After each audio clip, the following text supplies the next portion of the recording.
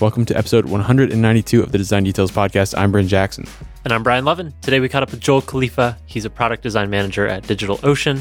We've had him on the show before. He was in our first live show a year and a half ago on our panel in New York City. We'll have a link to that in the show notes if you want to catch him there.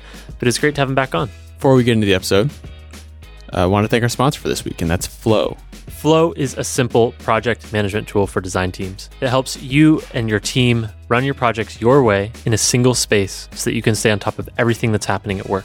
If you've been having trouble managing a busy team, floods of emails, notifications from all your different apps, or just struggling to keep up with even knowing what's going on, Flow is for you. Flow was designed by a world-class design team who has worked in the past with companies like Slack, Apple, TED, Tumblr, and they give you a beautiful, simple user interface across all of your devices, whether it's web, on desktop, iOS, or Android, all to help get your team up and running with Flow in just minutes. It lets you and your team run your projects your way, making it easy to track projects, organizing your tasks as lists in cards or on a calendar.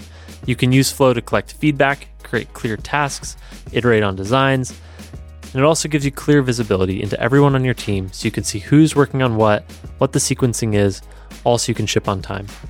Flow has very simple integrations with Dropbox, Box, Google Drive, so it's really easy to share your designs in just a couple of clicks so your team can leave comments and feedback directly on your tasks to keep discussion focused on the work at hand. If your team's using Slack, Flow also integrates to let you run your projects, create tasks, and share comments directly from your channels. If you want a better way to build great products, go to getflow.com/design details and start a free unlimited trial today. If you use that URL, getflow.com/design details, you'll save 20% off any plan at checkout or 30% if you do the annual subscription. It's beautiful, simple project management. Go learn more at getflow.com/design details. And with that, let's get into episode 192 with Joel Khalifa. Hello, I am Joel. Nice. It's a good intro. Hi, Joel. It is. Yeah, it's the kind of like AA intro. Hi, Joel. I am Joel, and I am a designer. And so, Hi, Joel. I'm so sorry. Like, everything in the world bothers me for some reason. I'm a complaint addict. Yeah. Yep. That's kind of true. Me being a complaint Wow, addict? that's brutal, Brian. Designers in general, right? Yeah. I feel like that's kind of what we're paid to do, is complain about just the right things, maybe. That's kind of fun. Well, I mean, providing solutions is better, right? Well, This is a weird way to start. No. That's the path, right? Is recognizing the imperfection, The first complaining step about is recognizing there's a problem. No, well, there's actually 12 steps. So the first one, Yeah, I practice complaint-driven design. God, are you going to copyright that or I whatever do that. trademark I your? do that pretty often. I mean, people make fun of me for coining things. What's the thing that you've coined that you're most proud of and least proud of? And Sure. how many times was it coined first? See, yeah, this is what I'm talking about. It's a re-release of this coinage. Most proud of, I would say, is Full Stack Anxiety. Yeah. Which you thought I was going to say something else. Which I was like, oh God, he's going for he's it. going for it. That's probably, I'm not even going to mention that. My Twitter bio is Full Stack Flapjack. That's nice. The only thing that belongs in stacks is pancakes. That's true. All the other stacks are just false stacks. Mm-hmm. False stacks. Yes. False stack anxiety. What do you? I'm a false stack designer. So what are you least proud of coining? Oh man, I probably have like removed this from my memory in some way. The world of Khalifa coinage. The world of Khalifa. Yeah, I have an entire book at home. It's just like framed words that I've coined. March 30th, 2015. I coined Full Stack Anxiety. I'm a coin collector, but not your normal coin collector. It was a good day. That's great. Yeah, that's my hobby, is just coining things on the side. Let me say some words here and then just mark them down for posterity. Right. Twitter. I'm just like an SEO person. I just like say keywords and hope something sticks. Just mix and mash them together. Well, Full Stack Anxiety seemed to come out and stick at a time when that was probably is still a very real thing. For anyone that hasn't heard this, let's just go ahead and get into it. What is Full Stack Sure. Anxiety? I think so. I think Full anxiety stack is just on the anxiety rise. is a conference talk by Joel Khalifa. Right. I mean, that is the Wikipedia article. Oh, God. No. No. Full stack anxiety is just the feeling that you have when you're kind of a full stack anything. Of just like, oh, I do code and I do design or I do management or I do all these different things that are expected of me in some way. And I don't know what I am. So it's kind of an identity crisis. And I also don't know where I want to grow. So it's just I'm always anxious, basically. You're speaking about you personally. Yes, I am always anxious. No, no, yeah, I'm always anxious. No, yeah. Yes. Me I'm and anxious about answering this question. yeah, me and everyone else, I feel like in tech right now, or everyone who's not like, I'm a specialist at this thing. I know exactly what I'm doing. I think so. I think everyone like has some levels of anxiety of just like, what am I? What should I be doing? Where should I be growing? Am I doing the right thing? It's like a counterpoint to like being okay with ambiguity, right? Like it's just like struggling with where to go. Yeah. I mean, even if you're Am I okay wrong? with ambiguity, it's like, what do you do with it? So it's like designers live in vagueness, right? And it's just like, figure out this amorphous blob.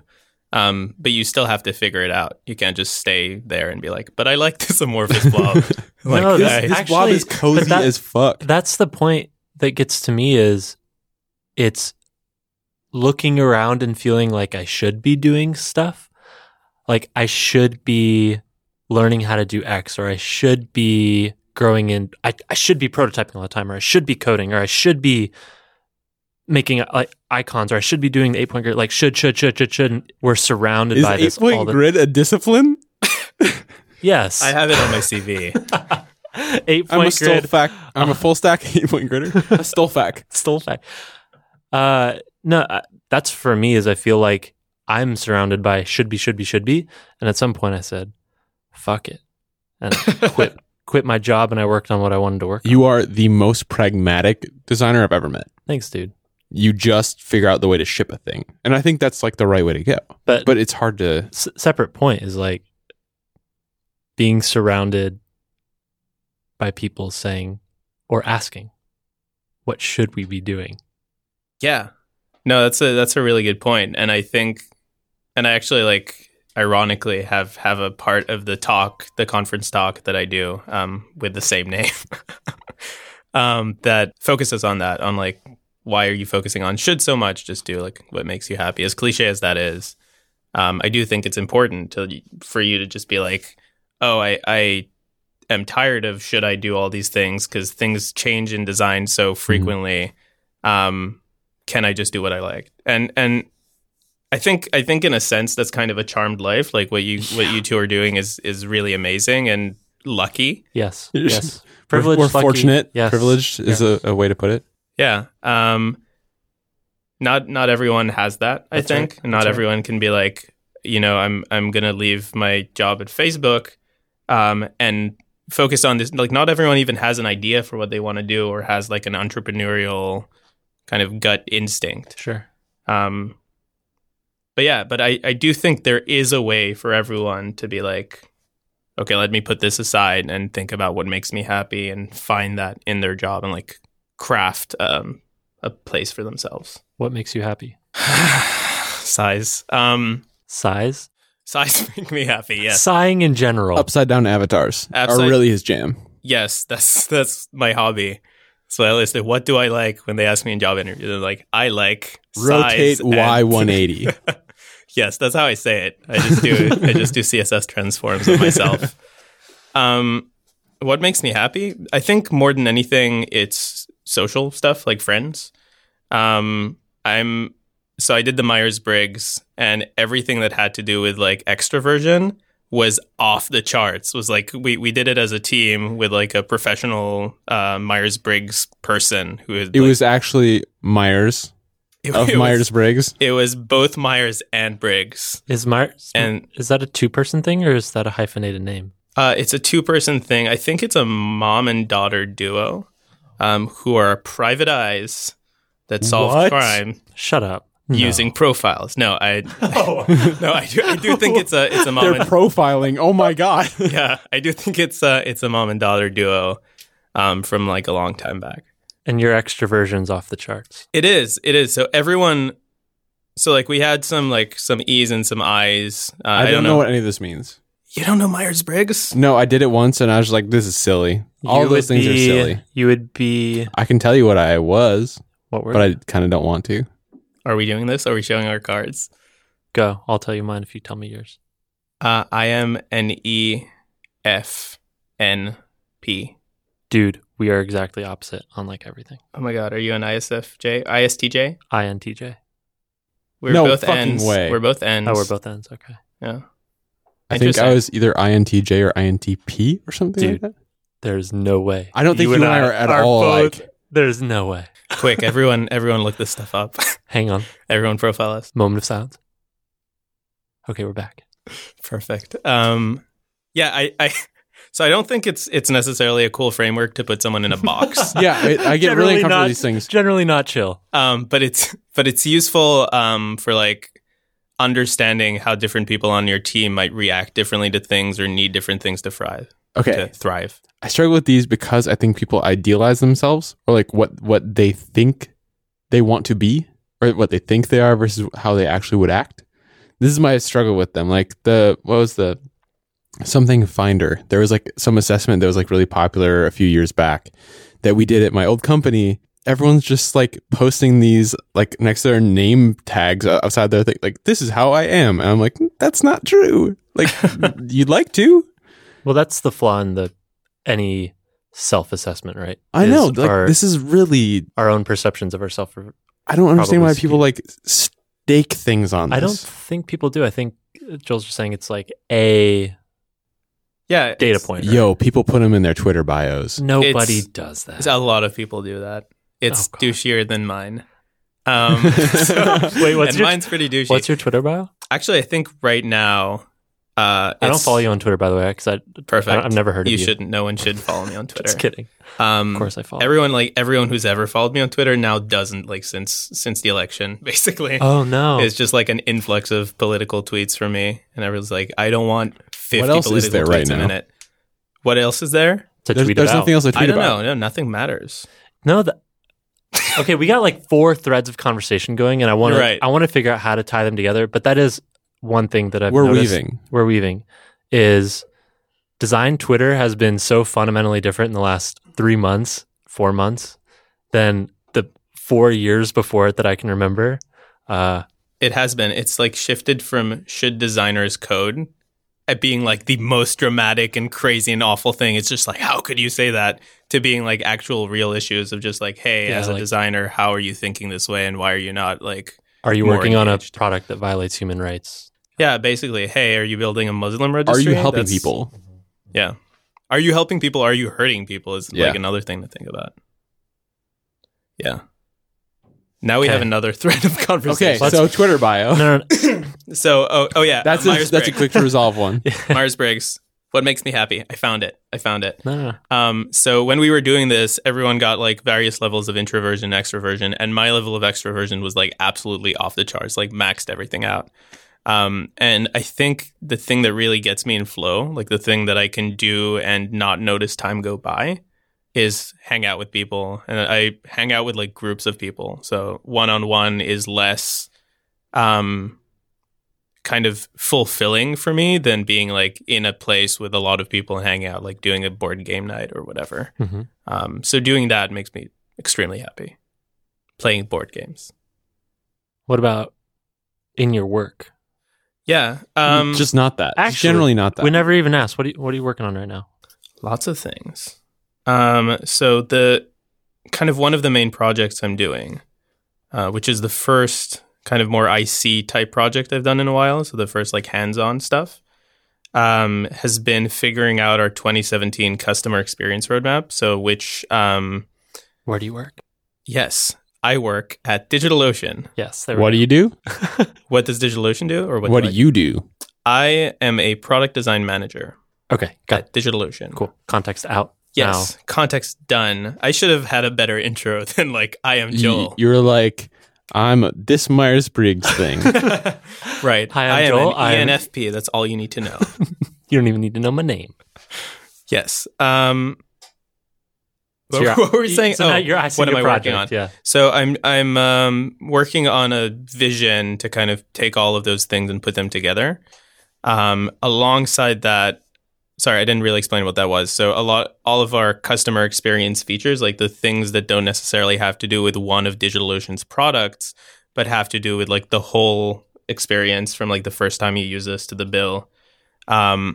Which ones of these do we prioritize? When do we build them? How do we build them? I'm working like directly with a PM. I've worked with a bunch in the past. And then one of the things I did for that is to get more buy-in from leadership. I'm like, these are the features we should build, is kind of put together a holistic vision of like a user journey of one of our personas through a system of like what DigitalOcean could be like in a year with all these features. And we got buy-in. And so now I'm working on kind of the main one of those features, which is a big change in the mental model of how infrastructure is done. Is this the first project you've IC'd since becoming a product design manager? Yeah, pretty much. How's it feel? It feels really good. Yeah, it feels awesome. IC work is pretty fun. It is. Yeah. Working with people is much more complicated than working with ideas, essentially. And like you're still working with people, but not in the way that managers have to. How did you join DigitalOcean? Were you a manager from the get-go? No, so I joined as our first product designer. So there was like a designer already, but I joined as the first person with kind of like the holistic skill set of like I do visual design and full I do stack, like, full stack designer, Full some stack would say. designer. There we got it. Yeah, we have it on tape. We got it on tape. So I joined as the first product designer, and then I spent the first year working on a bunch of different things, like our first team accounts feature and how that would work, a lot of things around our verification flows and onboarding. We were doing all the front end back then, so all the codes. I was writing tests at some point, lots of marketing stuff. Yeah, there's just like a ton of different varied projects. And then on the side, I was also interested in like, what could be better here? So we didn't have any data tracking. So it's like, we should probably integrate Segment, and figured out how that would work and figured out what data needs different teams had.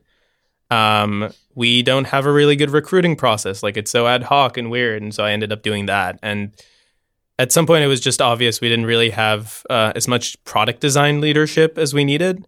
And so it was kind of a natural transition into that. So this is something that happens at a lot of startups, is the first designer becomes a manager. Did you feel like there was pressure for you to do it, or was it something you wanted to step into, or was it something you felt like? It sounds like you are an extroverted person who wants to work with a bunch of people. But a lot of times it's just like, well, we don't want to piss off our first designer. Like, how did you approach that? Yeah. It wasn't that. And there were other designers there as well. So the person who hired me was a creative director there. I think I wanted it. So I after a year at DigitalOcean, I kind of hit a point where I don't feel like I'm growing, because I'm more or less the most experienced person here at product design, and there's no like way to organically grow just through collaboration with people. And what is kind of my next step? Do I leave or do I stay and find like a reason to stay? And I really appreciated my manager then, and I felt like I could learn a lot about management and kind of leadership through him. His name is Jesse Chase, by the way, and he moved to SF recently. You probably met I'm him. familiar with Jesse. Yeah. I don't know him, but I know who he is. Yes, I also know who he is. No, you should meet him. He's great. Is it Airbnb now? He's at Airbnb, yeah. And so I decided, like, okay, I'm going to take this opportunity. Like, I'm just like, okay, can I be a manager? They're like, yeah, sure, whatever. Have fun.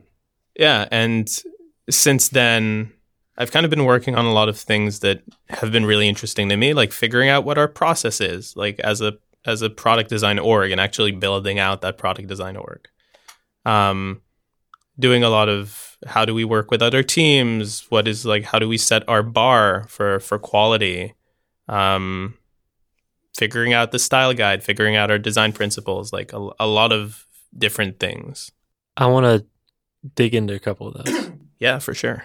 The bar for quality is an interesting one for me, and something that I think Bryn and I currently have a little bit of back and forth about is I don't feel like I have a lower bar for quality, but I feel like I have a willingness to ship below that bar and iterate towards it versus like building up to the bar and then shipping.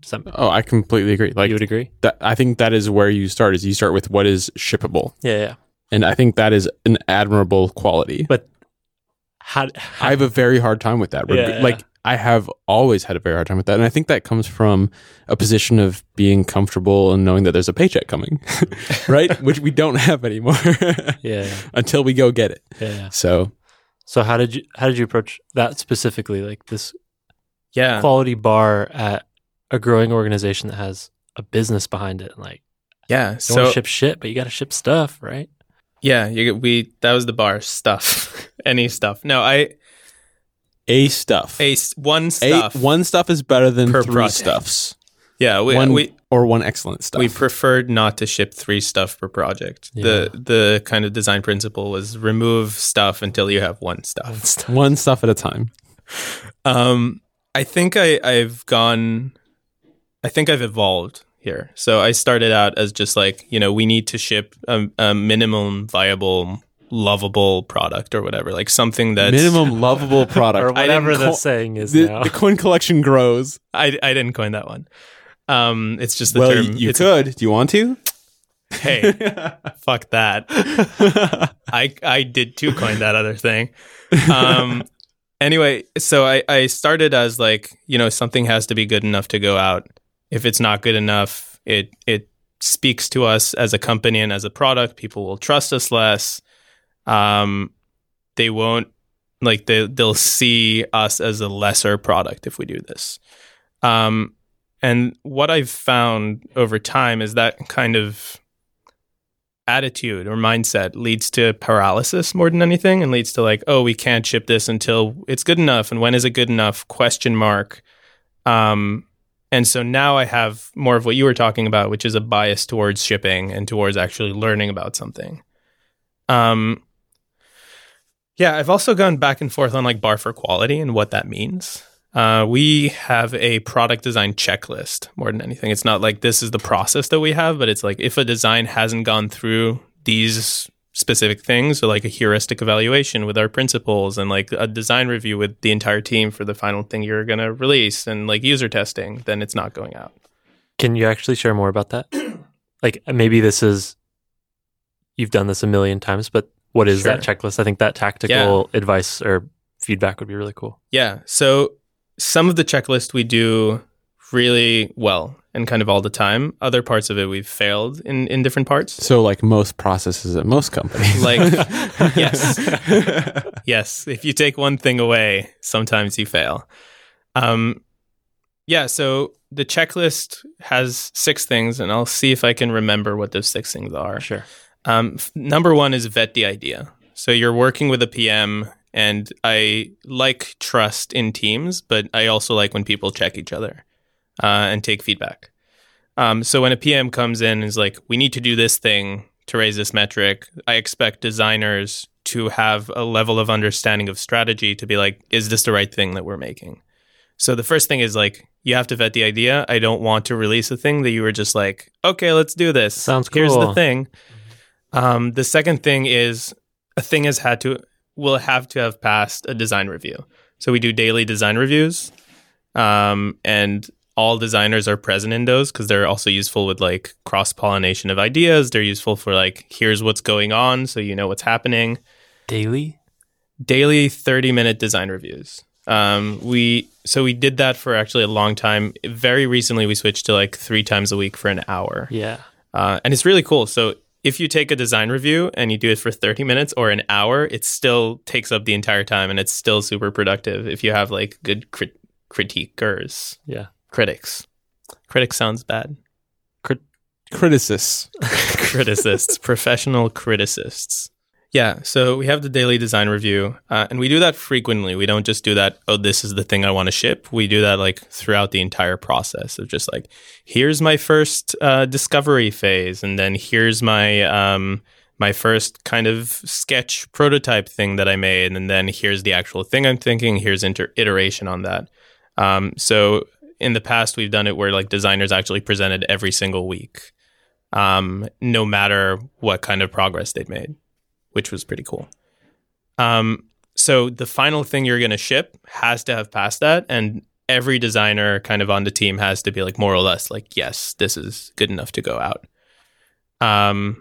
Which we've been kind of in really good sync as a team. So that hasn't been that much of a problem. So another way I try to raise the bar is by being kind of a harsh critic myself, not in like, this sucks, this is terrible, but in where can I provide constructive criticism that takes this beyond where you would take this otherwise? So like, have you thought about this? Have you done like, how much rigor is in your process here? And I found that as I do that more, people on the team do it more, and then it kind of becomes sustainable. Define rigor Yeah, in I this was gonna context, say. please. Is that talking about like the process itself and how like well defined it is, or is that something else? It's about the process itself. It's not necessarily about how well defined it is. It's about how much due diligence have you done. So have you made one thing and you're like, this is the thing, let me iterate on it? Or have you gone wide and made like 10 things and then figured out the specific thing you could? Do you think there is a specific right way to do that? No. I mean, my process changes every year. It'd be really dumb and dogmatic to say today's process is the right one, because it's not going to be my process tomorrow. I'm familiar with this. Yes. I do think maybe the right word here is ambition. So people like sometimes there's a lot of weight on you in any kind of product organization, and like a lot of past baggage of just like, oh, I've tried to do this and I couldn't do this, and I tried to do that and I couldn't do that, and then all that weight is weighing me down to like doing this one thing and being like, it's good enough, right? And you see that with even the best designers. And so what that ambition thing I'm talking about is bringing back a little bit of, could this be better? Could this be new? Could this be like something that excites me as a design?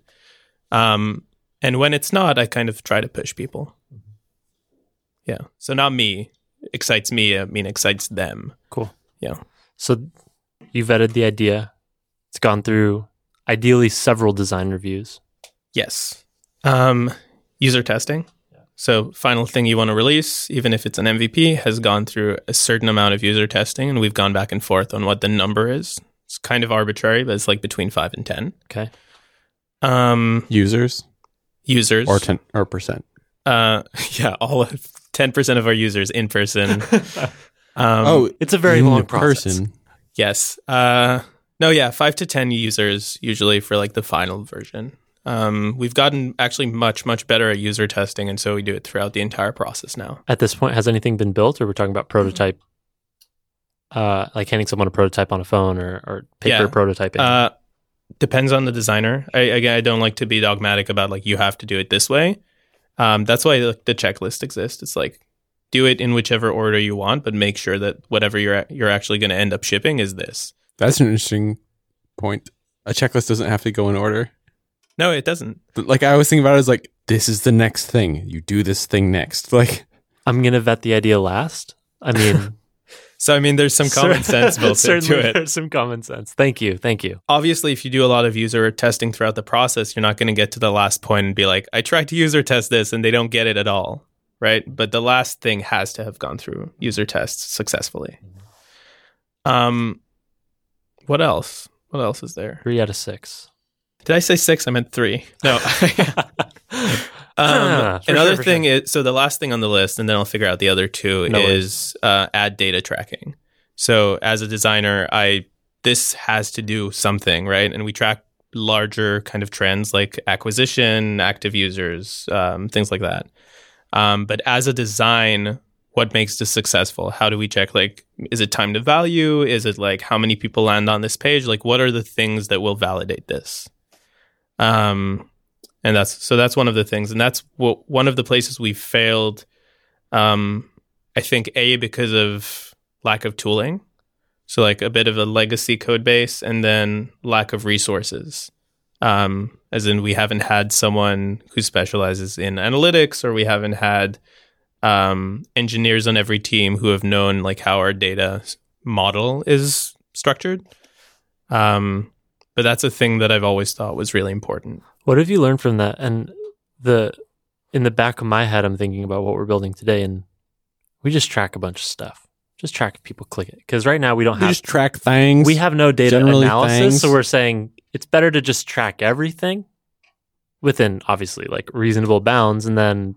No, everything. Figure it out later. Yeah. Like, how do you think about what's worthwhile to track and figuring out if you tracked the right thing after the fact? I think of like sometimes it's important to track time on site, but if you over-index on that metric, then maybe the long term you tracked the wrong thing, right? Yeah. So I've had a lot of conversations with the people at Segment. I don't know if everyone knows Segment, but they like our data pipeline tool thing. Figma's office used to be Segment's office. Oh, cool. Really? Was it kind of the warehousey one, the open space? Yep. Yeah. I love that office. It's a good spot. Yeah. So we had some conversations, and like when we were doing this integration thing, and one of the best practice kind of tips that they gave us is like, you can actually track too little, and then you don't have enough things really, but you can also track too much. And then that just makes it really hard to work with your data source because you have like every single event in there. What I like to do, and what I don't think we've done that well at DigitalOcean so far, is bias towards more, because like sometimes you have historical questions that you just can't get answered because we're like, oh, we're not tracking that one thing, and you're like, but that's the one thing I need, It can get really frustrating to not like be able to answer a really important question. Yeah. Probably though, since I haven't found a ton of success in this, I'm not the right person to ask. Okay. Yeah. I think a lot about Thought that was part of the stack, Joel. Yeah, I have a limited stack. tilted stack. I think a lot about the metric itself is a thing, but the metric over time, over long periods of time, and the metric over like one user over time is much harder to analyze. So for example, here's a concrete example. On Spectrum, we made it so you can react to someone's message in a chat, right? Huge mistake. So you can just add like a little Across the board. a little heart on someone's message. Right. And so in the short term, what we see is a spike of people doing that. It's like, oh, wow, people are doing the thing that we built them to do. But the question is, in the long term, does having a lightweight feedback mechanism that requires no investment result in lower conversation rate, like less people posting messages? Does it result in less people feeling like they're getting value by posting stories, right? Versus just going to other people's stories and leaving messages. There's all these downstream effects that we have no idea. And so I get hung up on that when we think about tracking data is I don't even fucking know if we're doing the right thing. I can coin a term for that. Oh, please. Like right now, do you want one? Yeah. It's called LinkedIn endorsement syndrome. Well, that is uncomfortable. Right? Because like Tell me endorsements, more. because like if they look at engagement over endorsements, they probably like skyrocket, right? But then no one values endorsements anymore. Yeah. Because like, oh, it's so easy to give someone to someone. And this person I went to high school who's like a nurse just endorsed me for like ASP or whatever. Like, Cool. why'd you do that? Before I quit LinkedIn, my dad would randomly endorse me for things that he knew nothing about. It was very entertaining. No, but I mean, that's a perfect thing or way to describe it is, like, yeah, you can track numbers of things that people do, but is it the right thing in the first place? Yeah. No, that's a really great example. Yeah. So have you removed it? Is it still there? No, we still have it. I actually, I think the famous example here, probably exactly parallel, is when Soleil and the Facebook team were building the like button. The question they had was, will this reduce comments across the system? if people feel like they can say cool without having to type cool, right? And I think it ended up working out. Yeah. I mean, do you want comments that say cool if a like means the same thing? Well, then we're Dribbble. Yeah. I mean, it would be great. Nice colors.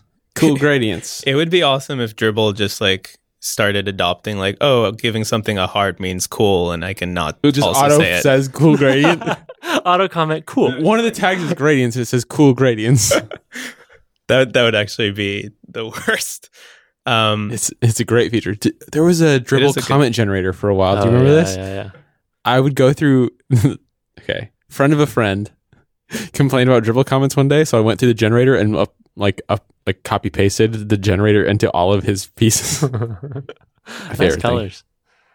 Yeah, dope art, man. Dope. Check out my stuff. Press L for like. Oh what my happened? God. What happened to online design feedback? Does it just not work? Was it ever Dribbble great? happened. I remember. Were you guys on Forest? No. Forest. I don't. Can it work? Forced. Like, are you ever going to get meaningful feedback Not- from someone on not- an online forum that doesn't work at your company? Are you going to get really good feedback? You could, but there's like so much context building That's there. right. Yeah. I think it works really well for junior designers who are just like, here's a thing that I mean, you guys have a critique thing. We did Yeah. Oh, you don't anymore? Pretty- inspect. Yeah. Yeah, we that was very hard to do because the goal was to always have like a well-known designer as like the co-host or whatever. And it's hard to schedule people. Mm-hmm. Yeah, I don't know. Forest was really good for a while, and this is going to sound shitty, but I think it's actually kind of accurate. Is like once you have an open community, so when it's kind of an exclusive community and you can curate what kind of design skills come in there or what kind of design experience comes in there, then you can build a community of like, here are people who know how to critique. Here are people who like understand the value of critique. As you open it up, and I do inherently believe that things should be open, you just can't do that. Like Dribbble used to be great, I think, when it started. Dribbble used to be much better than it is now. There were like wireframes all over. Designer News was the same case. Once they opened it up, it when went Kelly to that. started it, and Yep. it was like a small thing. It was really great at first. Yeah. There's a tipping point. Yeah. I think there's some aspect of the people who have the most time to be on the platform have the least to offer to the others on the platform. That's interesting. I'm hesitant to paint in broad strokes, but I know what you're getting at. Like I'm on Twitter all day and I have really good tweets to offer, but still they're probably less valuable. Mhm. Yeah, you should get off Twitter. Yeah, it's like they say, like, you know, the designers, you know, or like you said, well-known designers. Not to like I'm probably quote unquote one of these like people you see too much of. The really fucking amazing designers you've never heard of, like because they're heads down doing the work. I think Adam McKellar had something about this a while back. Yeah. He said, Who should I like learn from that is doing this incredible work? And he's like, they're not on here. yeah, they're not on Twitter. That's sad. They're in like a really exclusive kind of Dribbble somewhere. We're not They're on invited Twitter to. We don't too. know about it. Yeah, if Electric we've heard of you, Boogaloo. you can't come here. It's like that dating app that's for Ivy League people only. Ugh. Gross. Isn't there like a Tinder Pro or something? I think that's it. Or something. God. We're off track, Yes. but I know where we were. So we originally came at this because you had transitioned into management. So we got to talking about like some of the goals you had. And one of those was raising the bar of quality. My next question is, what's been the hardest part about that transition into management? How long have you been PD manager? so Yeah. far? I've been a manager for a year and a half. Okay. Yeah. Most of that time was spent without anyone above me. So Jesse left pretty early into the management phase. And then it was just me reporting up to like the CPO and then a VP product and then the CTO. And so That's a lot of levels. there's a lot of bosses. Mm-hmm. Yes. And so there's been a lot of like structural things that I've had to learn how to deal with. Managing down, so like what I mean by that is like people management and then growth paths, one-on-ones, performance reviews, helping people like deal with stuff, dealing with fires, all that has always been satisfying and came kind of naturally. And I was also engaged with it. So I read Managing Humans and Crucial Accountability and a bunch of things. And last time I was on, I kind of talked about the start of this, and I was like wide-eyed and naive. Yeah. That was a year and a half ago. Yeah. November 2015. Yeah. Yeah. So I started July of 2015. Yeah, so it's been a bit over a year and a half, actually. Yeah, and so I went through management training. I did a lot of stuff. And that part was like, okay, if I can focus on this is the best thing ever. Like, you see people succeeding, you see people engaged and happy, and you're like, I did that. And it feels really good. The big struggles with management is like, how do I manage up and make sure the design team gets what it needs and kind of build the process into the company at large and like get people to understand the value of design. So a lot of stuff we've done has been around building trust for the design team. One thing about the design team was we were extremely tight-knit, like really tight-knit. We were like a family, like as cliche as that is, but like we loved each other. We hung out all the time. There was absolutely zero drama, which was kind of special. Like seeing like zero drama is kind of rare. But one of the side effects of that was we were so siloed and like doing our own thing that no one else knew what we were doing. And no one else knew that we were doing anything. Who even cares? There was no drama. Yeah. So as I started leading the team, that was one of the main pieces of feedback I got. Like I started by talking to leadership and talking to other teams and being like, where could we be better? What could we be doing? And that was one of the main points. So I started doing things related to that. And then structural things like DO, I joined when we were 60 people. I started managing when we were, I think, about 100. Now we're like almost 300. So it's gone through, as like all companies do, like a lot of growing pains, a lot of like reorgs, a lot of like figuring out how to be a big company. So as a manager, you see the inner workings of that more than as an IC. Mm-hmm. And you have to deal with that, and you have to shield people. And there's like limited things that you can say. The shit umbrella. Yeah. Yeah. That has been a big part of my job. And there's so when you're a manager, you're in like this kind of awkward position where you are advocating for your team and you're protecting your team, and you're also a representative of the company. And so you're worried about the company's interests and like aligning with leadership and things like that. And so this is like a really awkward middle ground between these two things, especially when there's any conflict. And it's like, I can't talk to anyone about these struggles other than peer managers, because this isn't a burden that I would want any of my reports to have. Yeah. So some of the difficulties. There's some pretty great managers at that company. DO? Yeah, we have amazing manager training. We really put a lot of stuff in it. I got to meet Jenna Zygan on a plane. Oh, cool. I sat next to her and Ihani Akachukwu. Nice. Which was the best row I've ever had on a flight. It was out of nowhere, just on a flight from San Francisco to New York. And I was like, I kind of recognize that guy from the internet. Don't know for sure. And then Jenna starts doing like DigitalOcean work. I'm like, fuck, okay. Like, we're good. Nice. Man, tech is small. I know. Especially here. Yeah, Ihani is incredible, and Jenna's really, really great. And I brought Ihani in. So I want to brag about that a little bit. Cool. Yeah. Bragger. Are we done with that? Full stack bragger. You should check out Ihani's podcast, Two Black Nerds. Yeah, it's very I've listened good. to it. It's awesome. Ihani and Romeo do awesome work. Yes. Link in the show notes, everyone. Yeah. Yeah, by you, I meant listener. Yeah. Not you, Joel. Sorry, I'm not used to this podcasting thing. I've never done this before. So by doing what we do, we get to hear from a lot of folks and hear some of their struggles. And this is one of the common struggles, is as a manager being in between your team and leadership, and having to, in some cases, sell the value of design to leadership, especially if you're reporting to like a CTO or CPO. Like, how do you get them the resources? But what even is design? Yeah, but what even is design? Is that the question? No. That's what today started. Not that question. That was the Medium post that started today. Are there useful levers you fun. found that you can pull, or like things that you found to be more effective than not when it came to working with leadership and explaining why your team needs X, like a resource or hiring budget or whatever it might be? Yes, and I've gotten way better at this as I've progressed. One of the cool things about DigitalOcean is the reason that we found our initial success was through design. And I don't think they thought about it that way initially, but it was just like, oh, spinning up a droplet, which is what DO calls a virtual private server, takes a couple of clicks, right? And the mental model is really easy because we only have one thing. Versus another person in the space, like AWS, who you open and you're like, oh, they have 50 things. Oh, what do I do with this now? These, oh man, This is a I lot don't know of what these stuff. icons mean. Right. And it's not a bad product, right? It's powerful and it has a lot of like really good things baked in.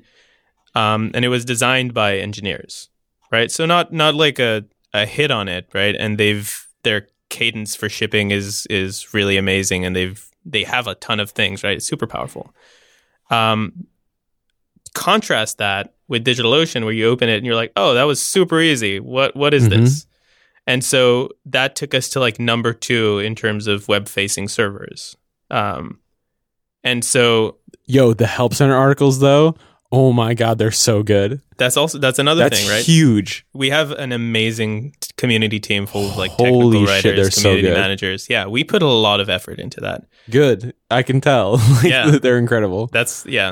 So this has been a benefit at having that in the company's history as like, hey, design is It's influential. Yeah, it's something to point to. And it's something that I think I've been successful at getting people on board and getting like that to be baked into the narrative people tell themselves about like why we're here where we are.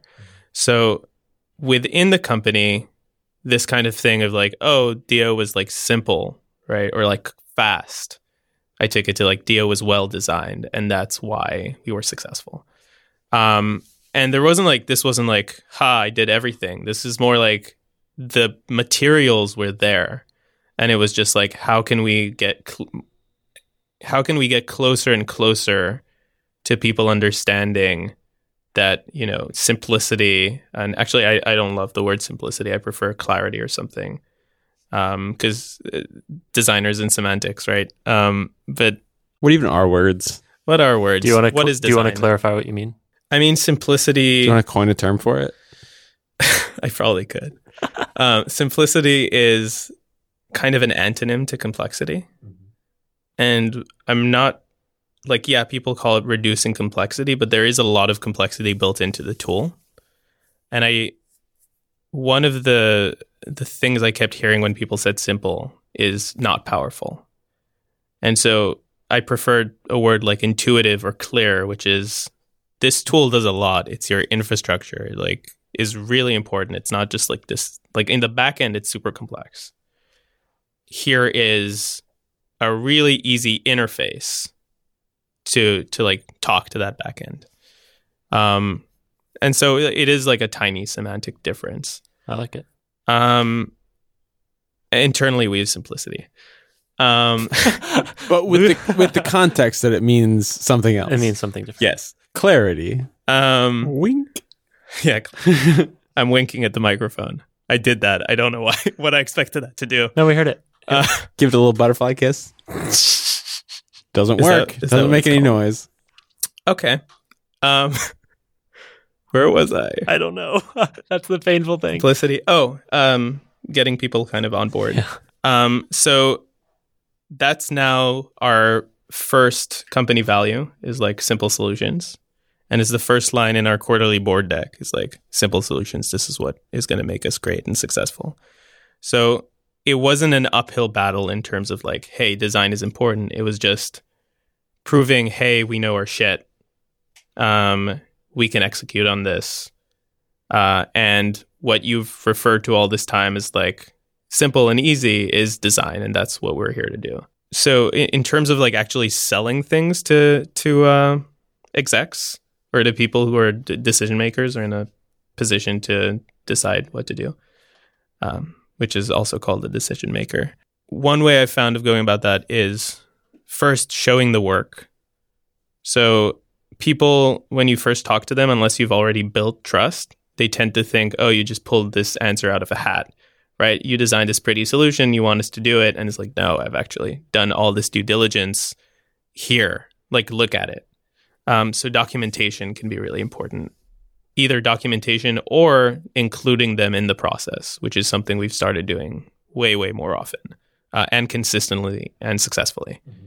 Then the other thing is never go into a room and pitch the same thing to all of your execs because they will disagree in that room. So one of the tricks is just like take the various stakeholders and pitch it to them separately and then pitch it to them at once after you've kind of ironed out all of the disagreements. Oh, God.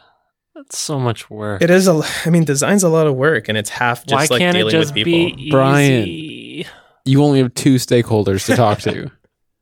In fact, you don't even have to talk to us most of the time. Just ship the damn thing. Yeah, I don't like talking. Sorry, we keep diverting this to Spectrum. It's been an That's interesting okay. one. Hey everyone, use Spectrum. Yeah, It's great. sick plug.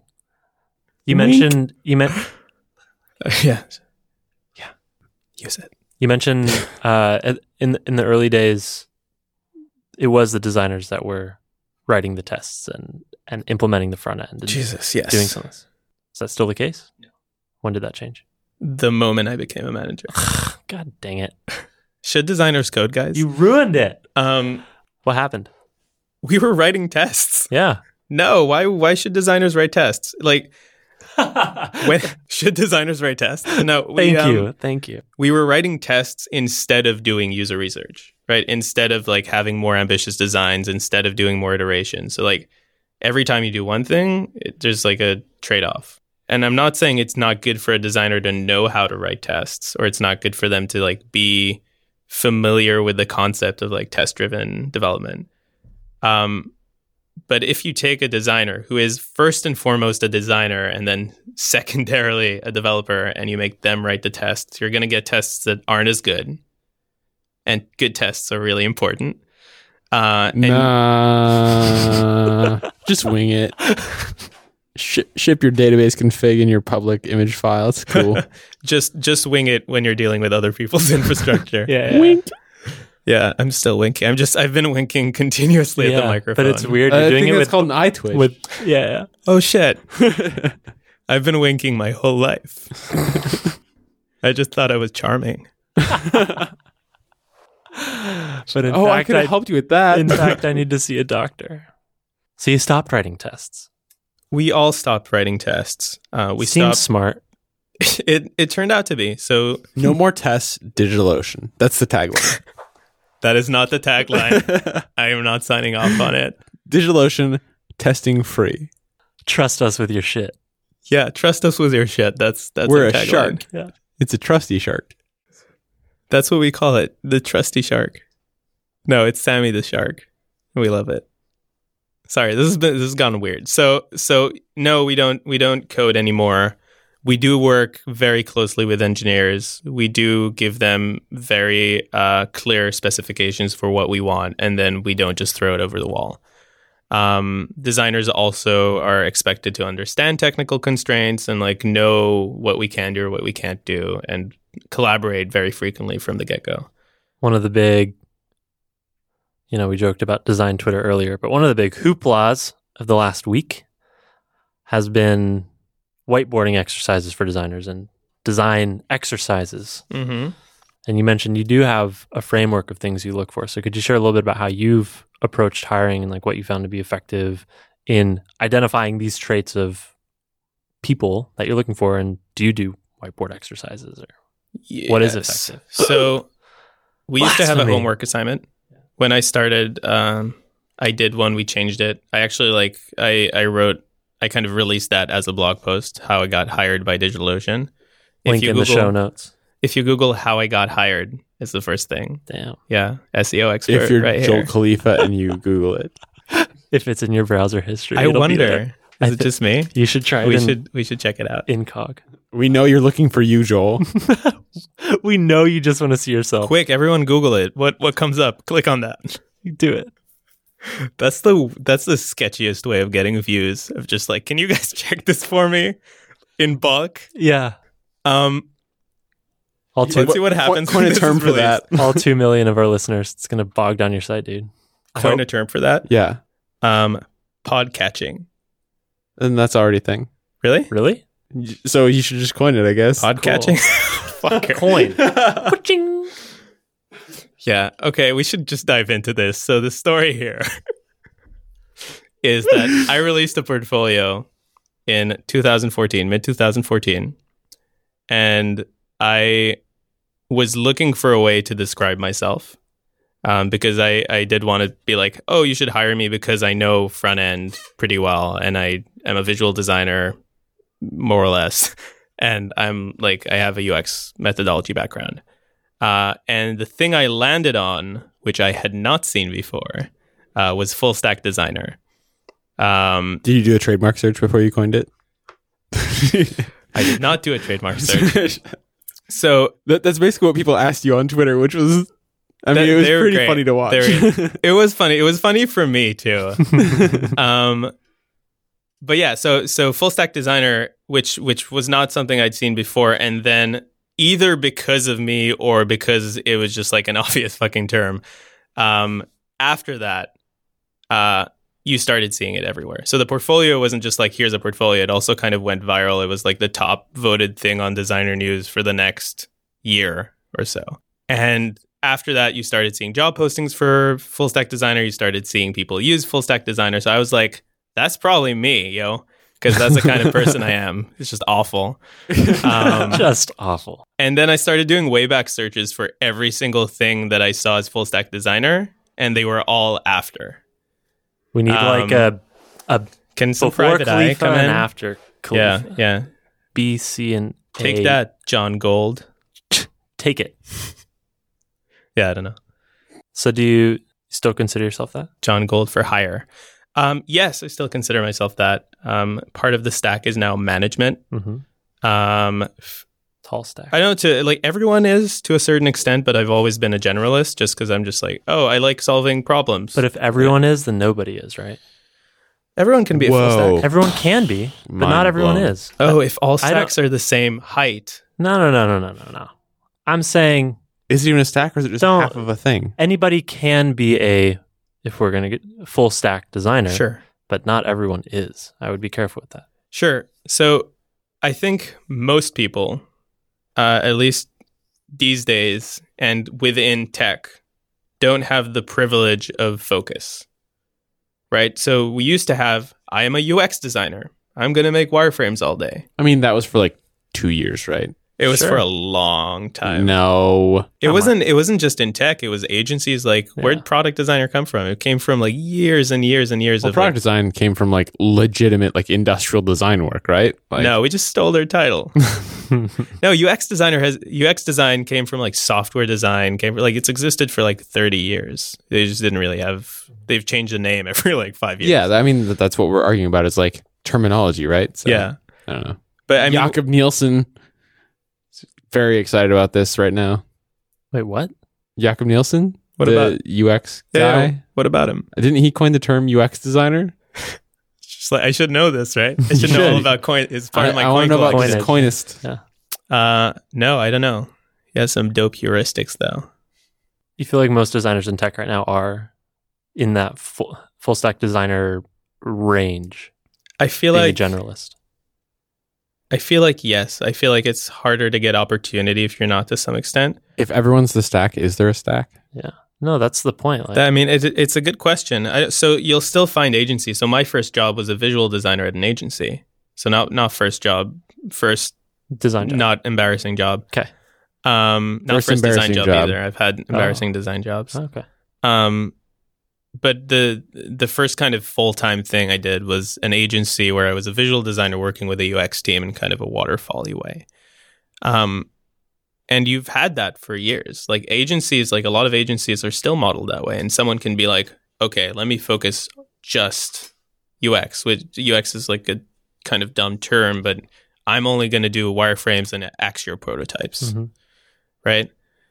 And then another guy's like, I'm going to take those prototypes and I'm going to make them pretty. Mhm. And that's what I'm going to do all day. And I'm I'm going gonna to slap love it. that coat of paint on them. It's gonna be real luscious. Yeah. And then I'm going to put it on a 45 degree angle and I'm going to get those L's. So many L's. A little bit of a blur. Yeah. But like tech doesn't really have that anymore, right? You're a tiny startup. You need everyone to wear all the hats, right? You're just like, so many hats. do you do UX though? And someone's like, no, what is that? It's like, okay, peace, right? It's like, do you code? It's like, no. Okay, well, we need someone who codes. So it's just like the bar is raised because everyone is kind of conforming to this. I mean, John Maeda just wrote like a thing about like, if you want to survive in design, you got to learn to code. I wonder if John Maeda codes. Yes. I thought the title was... Is that true? Yeah, no, he 100% codes. He gave me a book once called like The Little Schemer. It's taught ski. Oh shit, I need that. Yeah. He has like an MIT background. He's legit. I thought the title was hyperbolic. That's kind of how I generally feel. You can feel. still survive. It felt like a headline. Wait till you see my empathy is bad for design blog post. Oh no. Yeah. You're kidding. It's happening. Can we talk about it? Yes. Tell me more. Okay. Let's find out if I'm serious. I will. Well, first of all, I know I would. It sounds like a sarcastic clickbait click this title. link because it's clickbait, Yes. but I'll reserve the bait part until you tell me more. Yes. So, is it clickbait? Yes. Okay. Is there like a nice thing attached to that bait? Hopefully. Hopefully. So Is the hook good? So when I was doing Full Stack Anxiety at Hybrid Conference in Berlin, which is absolutely amazing. I can't say enough good things about it. And there were a lot of really good people, and we hung out a lot kind of outside of it after every day. One of those days, I hung out with a designer who cannot feel empathy physically. Okay. Isn't that called a sociopath?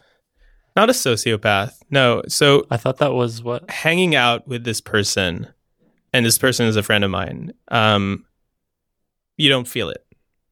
Just like at all. But yeah, but it's someone who just physically cannot feel empathy. And I don't know how to label that. I think it's sociopath. Whether or not the person does anything crazy. There's different contexts for that, but sure. I don't know. Great guy. Okay. And we had this conversation where it's just like, what? Like, how are you a designer? Like, how you don't feel empathy? How's this work? Right? And he said, well, I just don't make any assumptions. I just like test things. So I have an idea.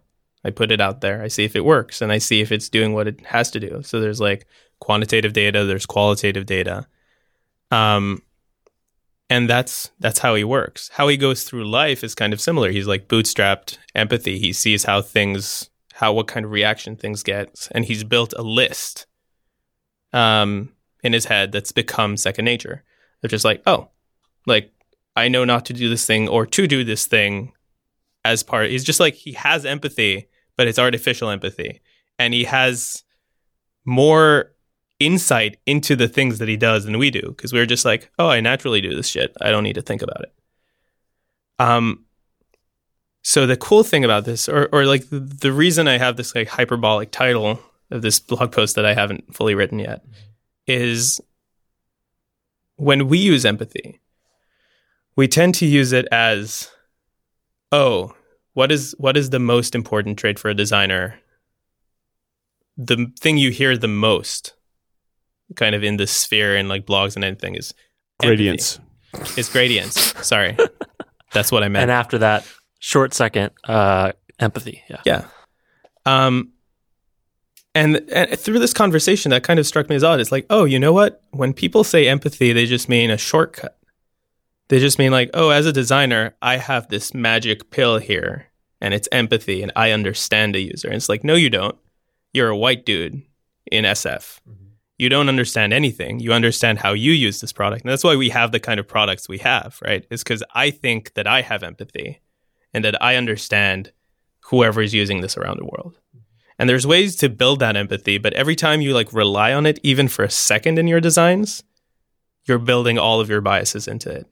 You're building all of the things that you've experienced into the designs, all of your needs, because you're like, I know I'm not this user, but I understand this user. And it's like, no, you don't. You don't understand them. But that's the point.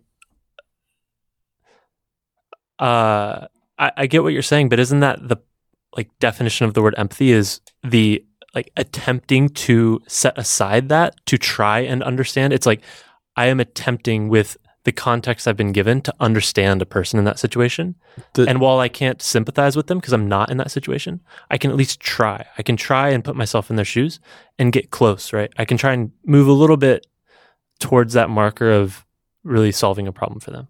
Yes. So you can try, but so when people, I think empathy is a really powerful Kickstarter of just like, I have more or less of an idea what would work here through my experience with people and because I'm kind of tuned into people and the way they behave. I know what might work, and that's going to be a start. So it's really good for like that initial creativity. But then you get beyond that, and it's like people don't treat it as like, I think this might work, right? Some people do to an extent, but you're always just making guesses, and they might be educated to some level, and probably they're educated to a much lower level than you think they are. And it acts as a sort of crutch, I think, and a sort of like get out of jail free card for, I don't need to do 10x user testing because I have empathy. I can do less user testing and then fill in those gaps because I'm a designer and I get people. But you know what I mean? It's when you make assumptions using empathy as an excuse that it's problematic, right? Not empathy at its core. No, I mean, I'm not saying everyone should not be empathetic towards each other. Hey, maybe don't be empathetic. Just use data. It's all good. Yeah, so this isn't like a Google 42 Shades of Blue kind of thing. It's really just, we should check ourselves Before we wreck ourselves. Yeah, we should check ourselves before we kind of dive into empathy. So, I mean, take any startup. Literally just point at a startup, and 9 out of 10 chances they've never done a user interview because their designer knows what design is. Right? And like... But, okay. Yes. The odds of that person succeeding or that startup succeeding are lower because they haven't talked to a user, right? Yeah, they're But lower. I think but sometimes they become Snapchat. I think I get what you're saying, but I also... What's Snapchat? It gets fuzzy in the meanings here. Like, I think a good designer will do a user test to build empathy with that person. And after that conversation, will have more empathy for the person they're solving problems for. So it's not that you don't want empathy. It's that the goal should be to build that towards the person you're building products for, right? Sure. Yeah. So there is some fuzziness in how we're using the term. Sure. I think you can build understanding for a user, and part of that is like, so let me try and define empathy as I'm thinking about it. We could also just pull up a dictionary, but go. We could pull up Oh, a good. dictionary. We'll be those people. Yeah, exactly. That's the thought that No, went through no, my tell me head. what you got. Nicer. Tell me what you got. If it's cool to debate this. Yeah, no, sure. So empathy in my mind is like my ability to put myself in your shoes and feel your feelings and understand your experiences, right? I define that differently from my understanding of your experiences. Because something built into empathy, I think, is really the ability to sync with another person to like a larger extent than just understand them. And what you're building... So you're just describing vibing it and keeping it tight, right? Like that's basically what you're saying. God More or damn less. it, Bryn. You should make print a shirt out that says that. I just really like that phrase so much. Do you want to repeat it? No. Okay. You missed it. Yeah, so I think like you're building understanding for that person, which I define like slightly differently from empathy in that it doesn't have this built-in expectation of like, I really, really get you. And like caring about that person, I think is just built into your role as a designer. Like if you don't, why are you a designer? That's not empathy. That's just your job is to cater to these people, is to like advocate for whoever's using your stuff. So really like the point of the blog post isn't like empathy is bad for product design because, you know, it is a clickbaity, shitty title. But it's, let's think about this. Let's like check ourselves when we think we understand our users. Let's look into like our privilege and our built-in biases, right? And our unconscious biases. And see how those affect our understanding of our users. Right. And we'll never know. Right. That's the bottom line here is like augment everything you do with user research.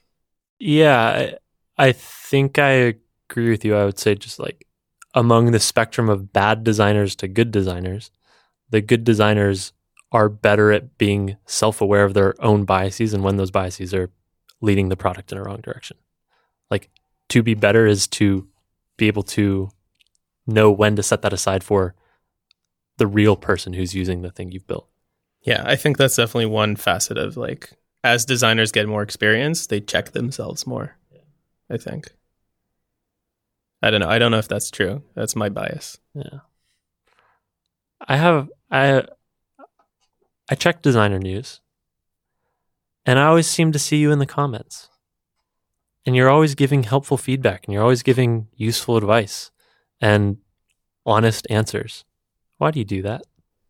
Why do you spend your time on the internet responding to people? I don't know sometimes. I like mentorship. I like coaching. I like teaching. So that's one of the reasons I speak. Not just because I get to fly to cool countries, but because people are like, after I do the full stack anxiety talk, there's a part during the talk where I'm like, the first half of the talk is like amping people up and like, oh my God, how anxious are you right now? And then I go, who feels this way? And then everyone raises their hand.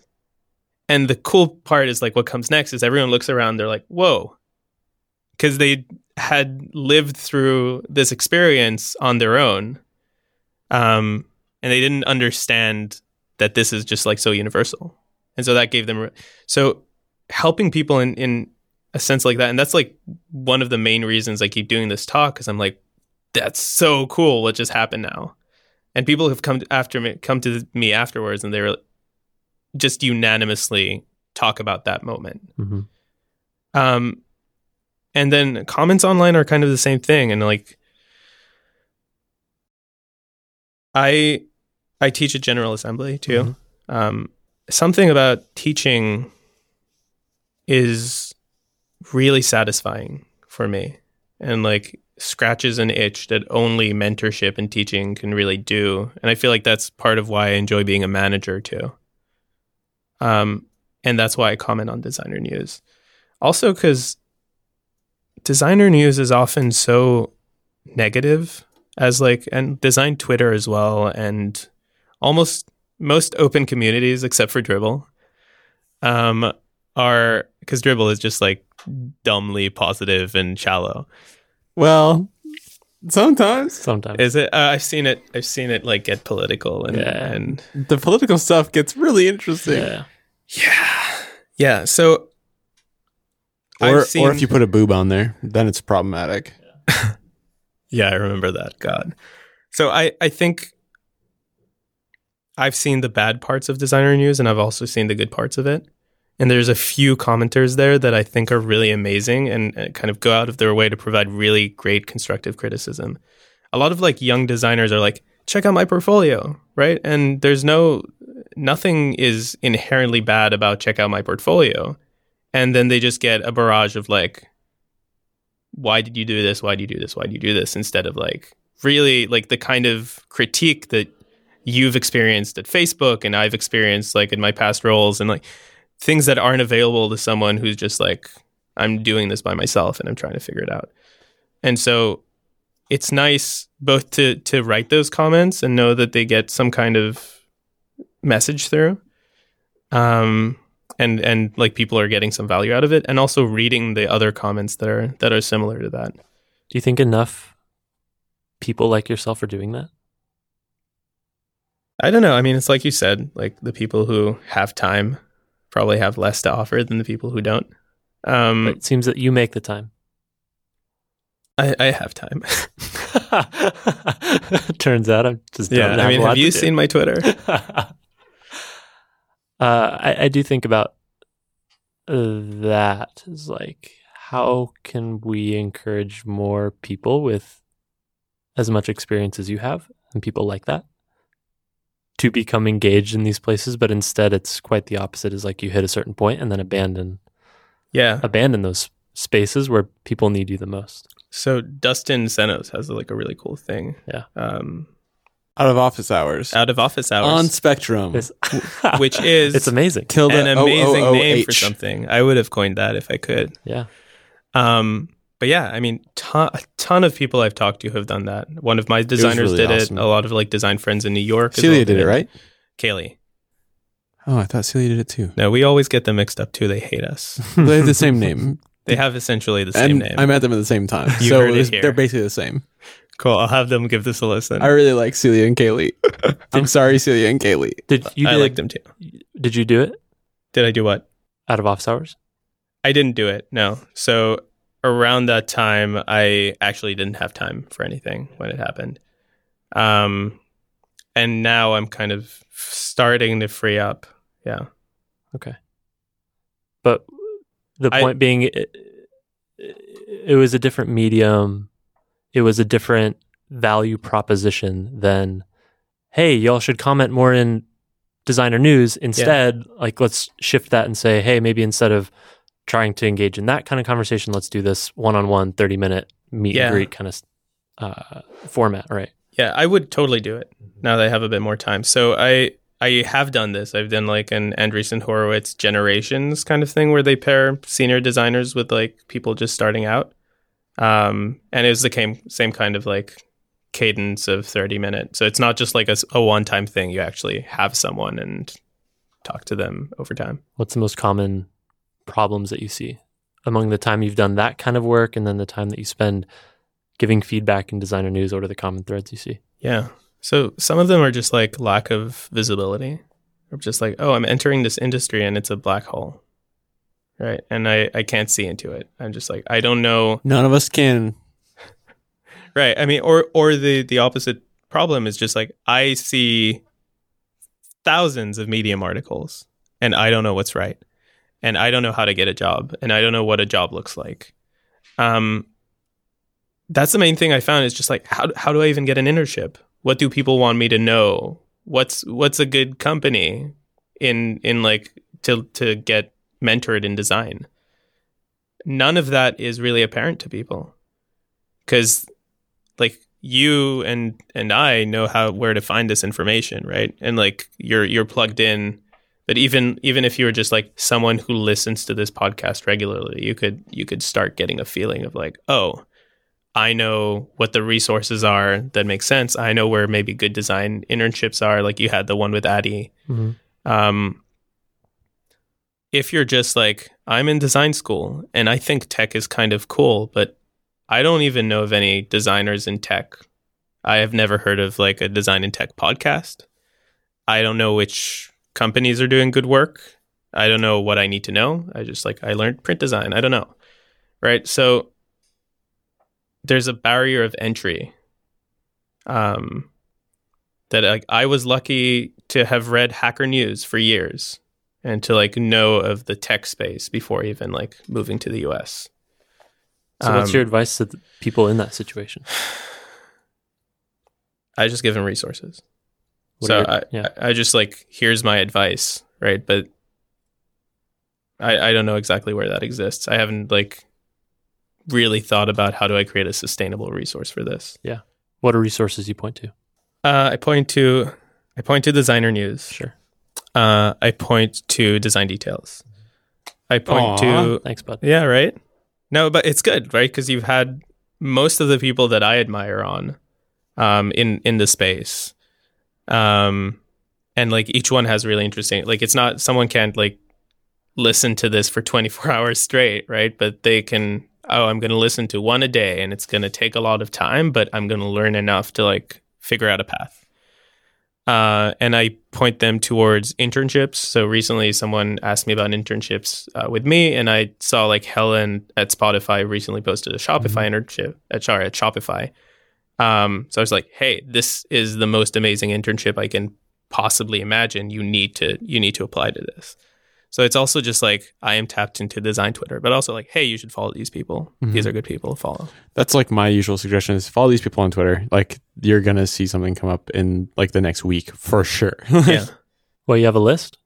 I don't have a standard list. I just like go through who I'm following and like the people that I think would be the most valuable. Mm-hmm. It's like a case by case basis because everyone's different in what they're looking for. Things, sure. Yeah. Yeah. I had kind of related to this. So I almost taught a class at Parsons. So I went to Parsons for design and technology. And I almost came back there a year later to teach a class, and I wanted to teach it to juniors and call it How to Life.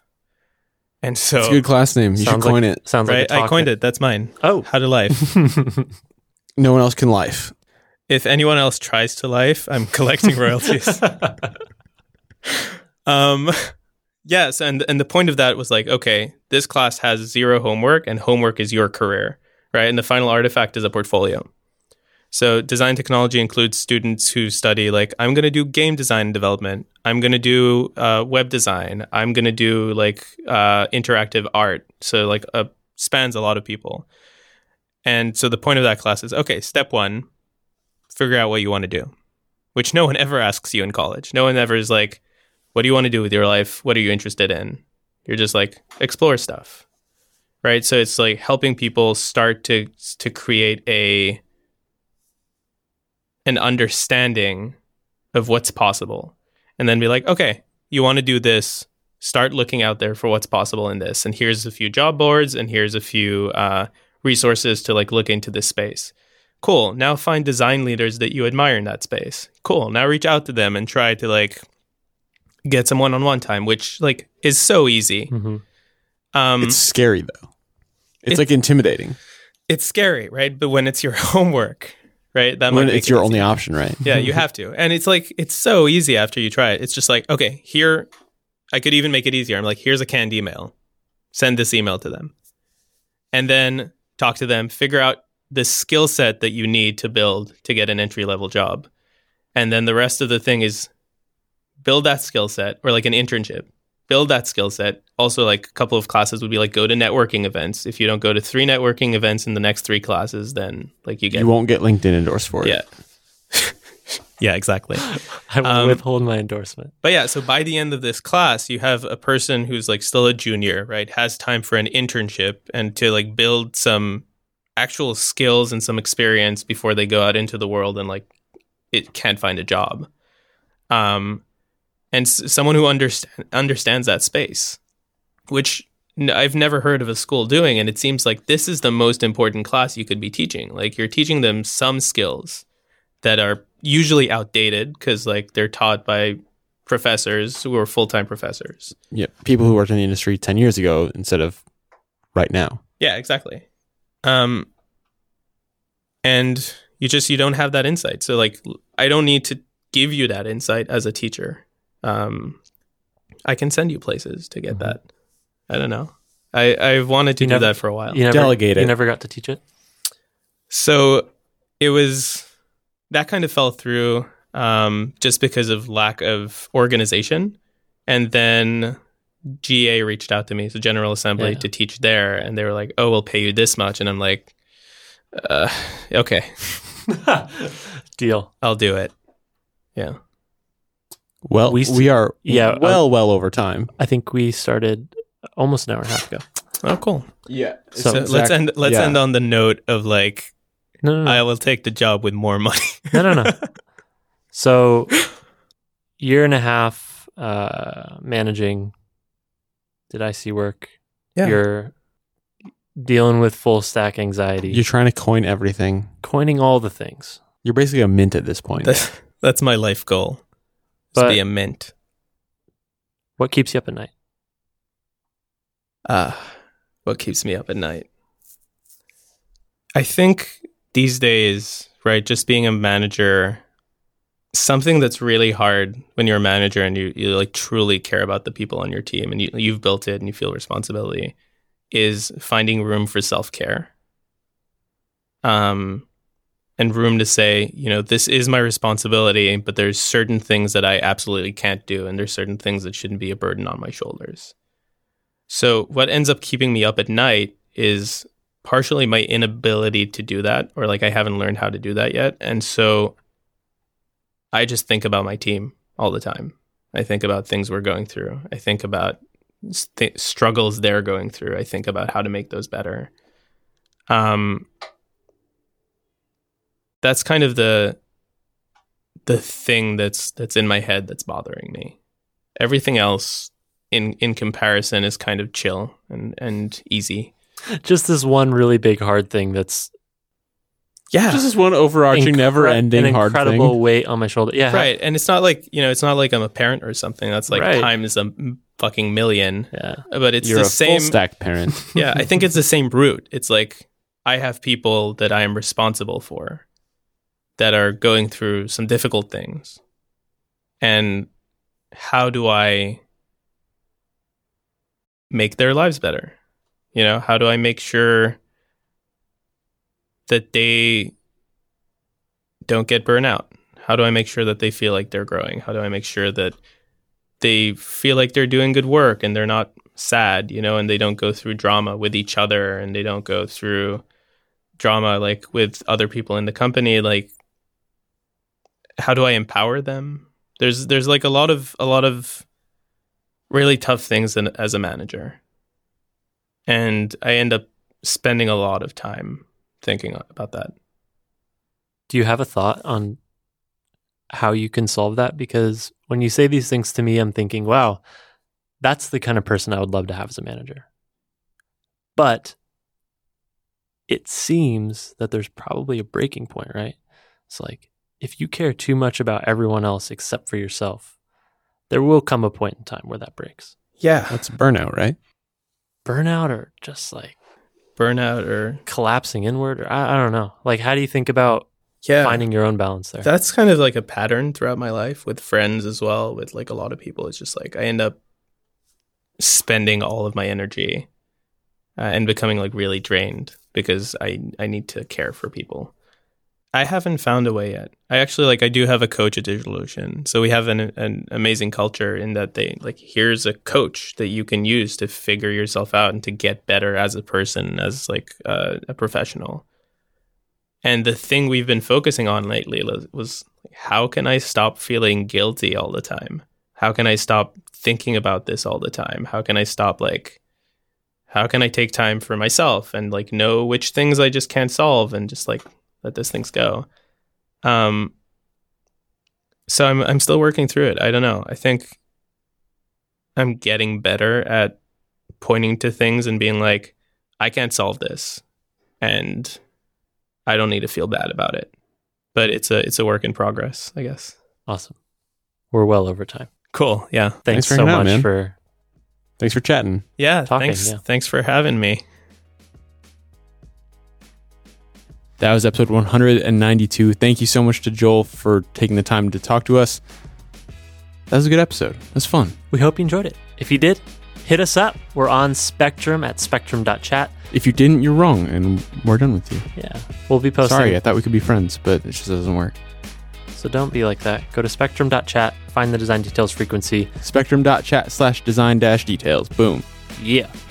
Join the conversation. Of course, we got lots of other frequencies in there to talk about design and development. We hope to see you in there. That's at spectrum.chat.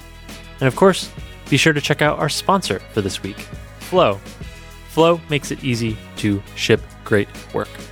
It's a collaboration tool and project management tool to help you and your team get organized, get on track, and ship great products on time.